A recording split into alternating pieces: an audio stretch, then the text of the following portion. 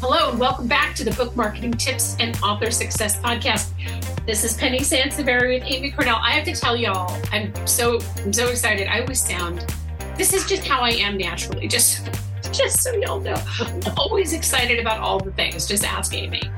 I got a message on Instagram from a listener who was talking about our podcast, and we got a comment on one of our podcast show links on my Instagram page about how much y'all loving this podcast. And I got to tell you, makes us so happy. I always, if Amy doesn't see them first, I always screenshot them and send them to her, and we get all giddy and excited about those. So we thank you all so much for your feedback, and we're getting more reviews. So that's really fabulous. I love that. We are really, it seems to be like we're really striking a chord with people. Would you agree? Oh yeah. I love that kind of feedback, especially. And I appreciate those of you that even write us directly or that write Penny directly and let us know where you're at with the show. There was another message you got recently, Penny, where somebody explained that they were working on an upcoming release or something like that. So they were digging into very specific episodes and it was really helping them. And that was amazing to hear. Yeah. Yeah. So we really appreciate it.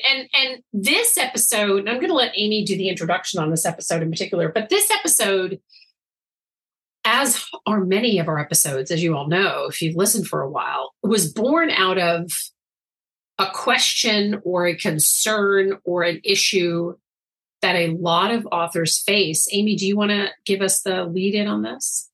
Yeah, absolutely. So we want to talk about when an author has a lot of books and they love the writing process, but they don't love the marketing. And it's not an uncommon problem in publishing. You know, you want to focus on the writing and the releasing of the books and getting more books out, because that's the fun part. That's the creative part. That's why you got into this. That's why you're an author.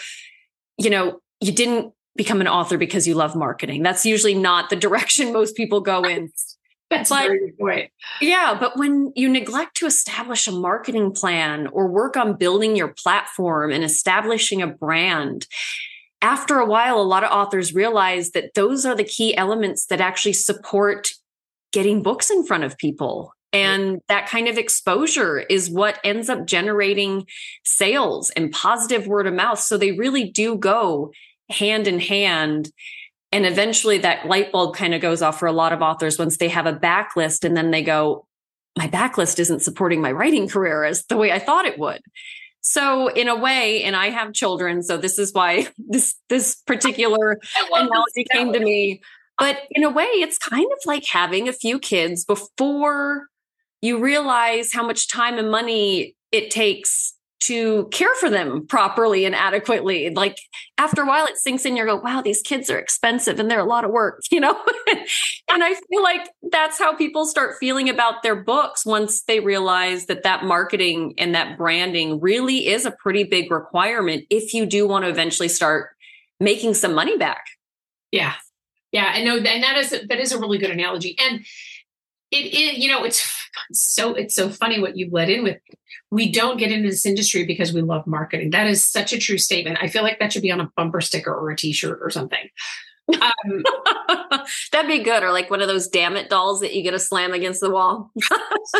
Do you know, that's so funny? I sent Amy a damn it doll. I don't even know if you still have it, and this isn't a test. Like you don't have to show it to, you don't have to turn on your video camera and show it to me. But I sent her a damn it doll. I feel like every author needs to have one of those. The moment that you realize that your books don't market themselves, you can just hit that damn it doll and just, you know. Maybe we have our Christmas presents figured out now. Right. I should start giving those away at events and branding a damn it doll to author marketing experts. I don't know if that's such a great branding idea. They're going to slam us against the wall. I know, right? Here, I love these girls from author marketing experts. Bam. Yeah. So maybe we'll figure out something else. But it does happen a lot. So, you know, you get so caught up in the writing and you're like, oh, I want to keep writing because and I am a writer. I get it. That is the creative piece of this, right? Is you want to keep writing. The only thing that reins me in is the fact that I've seen Oz behind the curtain, and I get it. You know, I can't write, like, I also want to write across different genres. Like, oh, I want to write this, I want to write that. Oh, that would be a really good story. And I walked around in my, for weeks with this great mystery story in my head, right? That I won't waste the time on the podcast telling you, even though I really want to. But I'm like, I have no time to market that book. I mean, it would be fun to get it out there. It's like, oh, but you tell your story. That's awesome. But literally with 8,200 books published every day, nobody's going to read the story if I don't market it. So when I get on the phone with authors and they say, okay, so, and I do this a lot, I get this a lot, both on first calls, but also in coaching. And they'll say to me, I have a lot of books out. I don't know what to focus on. And when they have a lot of books out, a lot of times the scenario is that they've either written in different genres. So they might have children's books, they might have, you know, nonfiction or genre fiction. Maybe they have a couple of series that they've written in. And I will tell them that your book, first and foremost, your book or your books or your series will tell you what to focus on. And I'm not saying that this is like some sort of psychic connection to your books or anything. The show didn't just all of a sudden get super weird, but it's about the number of reviews and the sales. And you may say to me, well, Penny, I'm not making that many sales, but you probably are selling some books. And typically that's where you want to turn, where you want to lean into. That's what you want to focus on. Not telling you to kill off the rest of all of your other 27 books / children, to use Amy's analogy. Now the show just got super weird. Now it did get dark. Now it gets so dark. But starting there, that is the first place that you want to start. And once you've identified that, then, and we're going to talk about some other things that you could implement across all of your titles, then you can start to expand out and revitalize your brand and your library.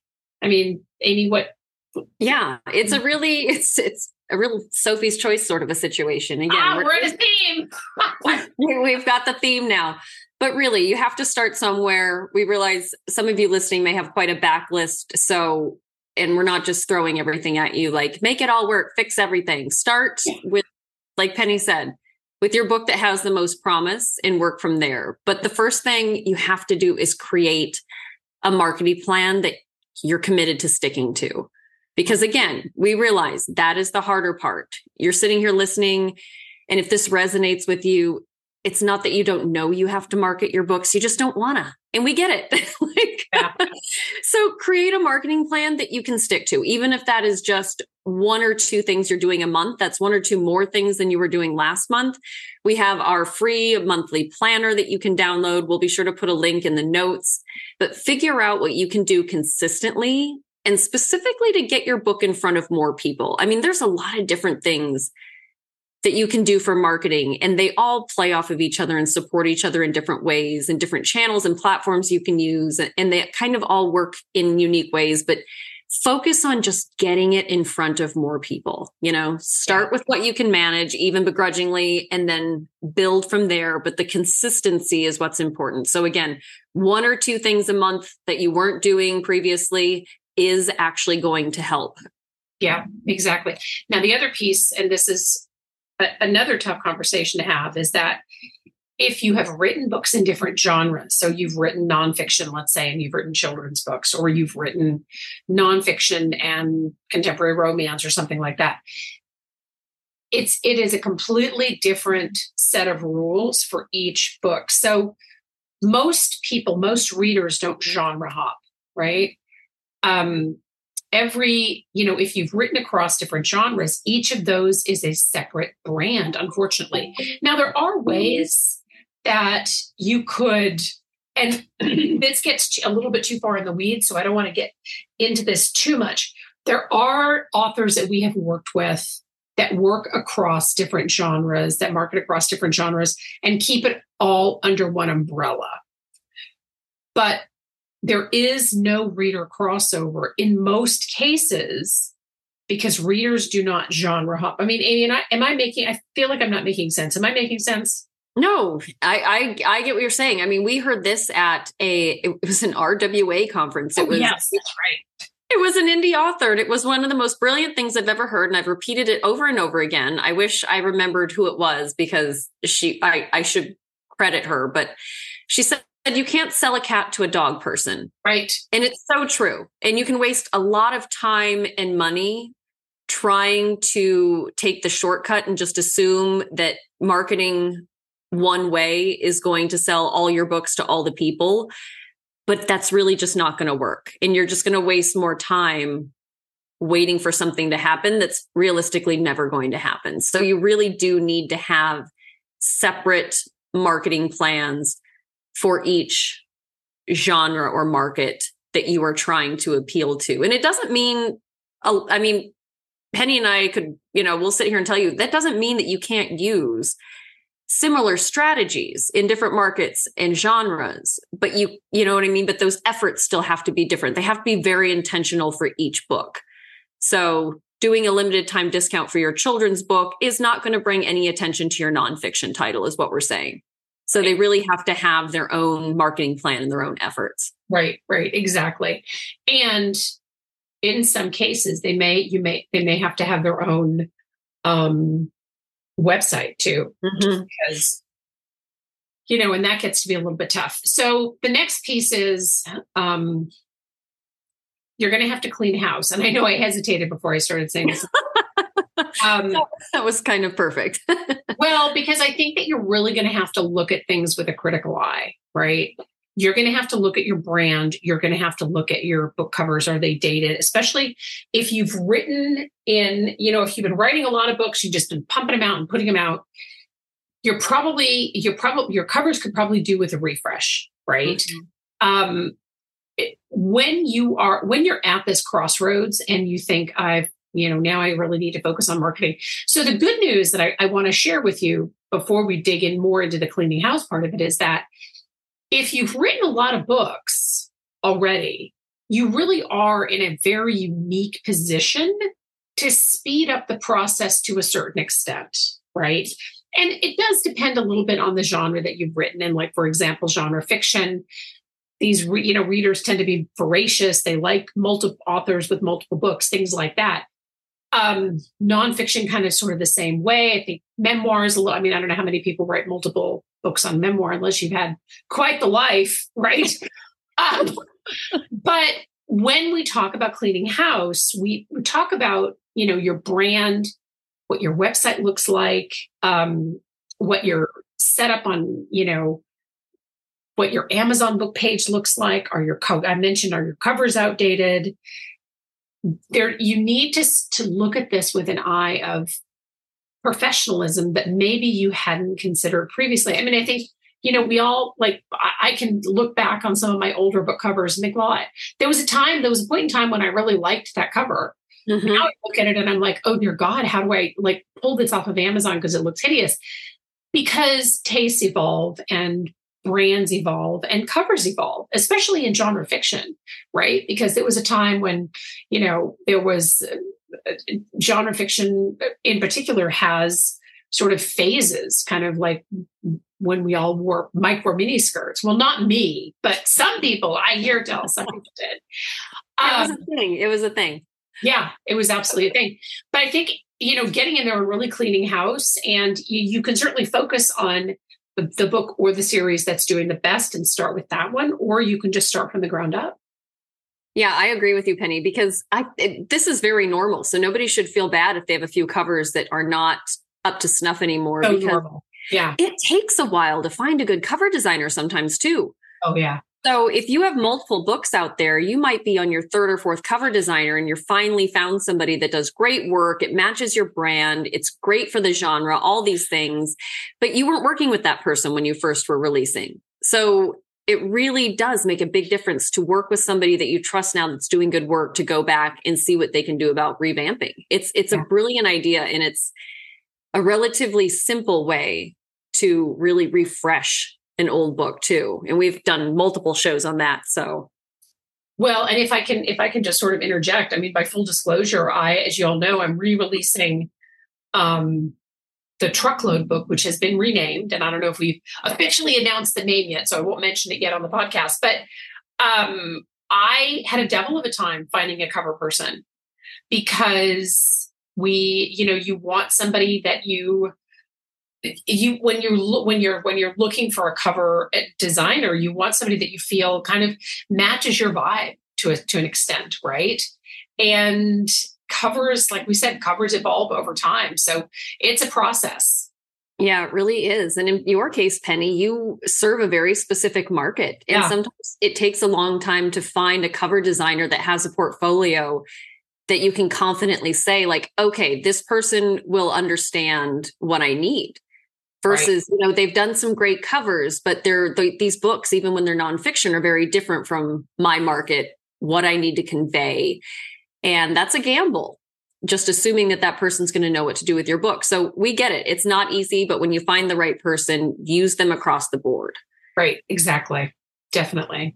And we're talking about refreshing, so I have to mention descriptions too. Descriptions are huge. I realize that's another element that kind of, by the time you're ready to get your book up, I think a lot of times descriptions don't get the attention they deserve because you've put in a lot of time and energy to finally get that book up on Amazon and up for sale. We get it. But they really do make a huge difference in converting shoppers to actual buyers. So as part of your cleanup, get some impartial feedback and some professional feedback, on how your book description comes across. Because again, get other people, if you know other authors, have them read it, ask your network, have them read it, and then ask a professional, ask somebody in marketing, do some coaching, do some consulting, and, kind of use all that input to figure out what really works, and read descriptions of bestsellers that you're trying to compete with too. That'll also tell you what people are being drawn to, That's another great way to kind of find out what's working in the market. What are shoppers looking for? What do they want to read when it comes to a book description that helps them choose to buy? Right. Yeah, that's exactly right. And it is, book descriptions, like anything else, evolve over time. Mm-hmm. And I wanted to say, I think we did a show on, I don't remember when it was, but I think we did a show on elevator pitches. I really recommend, even if, you don't have a lot of books out, you just have one and you think, oh, I want to use some of these tips and revitalize that. Go back through that episode and listen to some of the tips about whittling down and refining your book description, because I think it'll be really, really helpful for you. But I love getting the impartial feedback on book descriptions, because I think that is part of the idea. The other thing that I wanted to mention here too is that if you have, kind of sort of sit with yourself and think back to any of the pushback that you got on your books. So let's say that you did send them out for review, or you sent them out to bloggers or whatever, and you got some feedback on them. Right? Think back to any of the less than positive feedback that you got that might be helpful as you are cleaning house, as you are revamping. So reviewers, we can learn a lot from negative reviews, and we've done shows on negative reviews before. Nobody, including myself, is a fan of negative reviews, but they can teach us a lot about what might need to be fixed, right? Mm-hmm. So go back through, if you did do some marketing on your book, you sent it out, or maybe you heard over and over again that, oh, I thought this book was, XYZ. I thought this book is a telltale sign that it's probably not in the right genre. So we haven't really talked about the genre straddling thing too, is that if you are going to clean house and you're going to look at your platform and all of the things, book covers and your book descriptions, make sure that you're in the right genre. I know this sounds crazy, right? But genres do change over time. I mean, we have some standard genres that will always stay with us, always, always, always. But 15 years ago, like, we didn't have holiday romance as a genre on Amazon. You know what I mean? So genres, now there's genres for, books on artificial intelligence. We didn't have that 10 years ago. Do you know what I mean? So think about whether or not your book needs to be in a different genre, because that could be what is holding everything back for you too. And we chose on, picking the right genre. I don't remember when we did them. I should have this library in my head, but yeah, we've done shows on, authors who are in the wrong genre, and switching can make all the difference in the world. It does make a huge difference. I agree. Yeah. And I think that, it's a big project. So, you, as Amy said, get your planner out and kind of figure, I really recommend, if you're at this point in your career, hold off releasing any other books until you can figure out where you're at, or get lined up, or sit with a professional, or, and this is not a push for coaching, but I love to spend time on the phone with authors doing coaching about this. Just get a really clear path before you release your next book. Yeah, we were connected to an author very recently, just this week, who is kind of dealing with this, that said, I know I need to get things into gear before the next step. And it was refreshing to hear an author say that, versus just pushing through. She realized there are things she can do better, and it's only going to help her in the future by focusing on what hasn't gone right to date and fixing it. And that's amazing. That's a huge breakthrough, honestly. Yeah. Yeah, it is a huge breakthrough. Amy, do you want to close us out? Yeah, I hope this was helpful. Again, we hear this problem a lot. So if you're resonating with this at all, whether you have 10 books or 2 books, you are not alone. Each book really is like a child in that they really are. They're unique. They require their own TLC. They are different animals. What's also great is that with each new one, you can do it better than the last time. But releasing another book without a marketing plan or under your brand umbrella, when it's not optimized to really attract readers and convert sales, is really just piling more problems onto your plate. So if you're kind of thinking this might be me, do yourself a favor, pick a book, like Penny said, do some house cleaning, kind of really focus again. And then we assure you your next release is going to feel a lot more successful, and actually will be a lot more successful for you as well. Yeah, absolutely. Thank you so much for tuning in. We love to hear from listeners, show ideas, feedback on the show, reviews. We love reviews. I know I always ask for those, but we appreciate any and all feedback, and we look forward to sharing some ideas on our next show. Thank you so much. Bye-bye.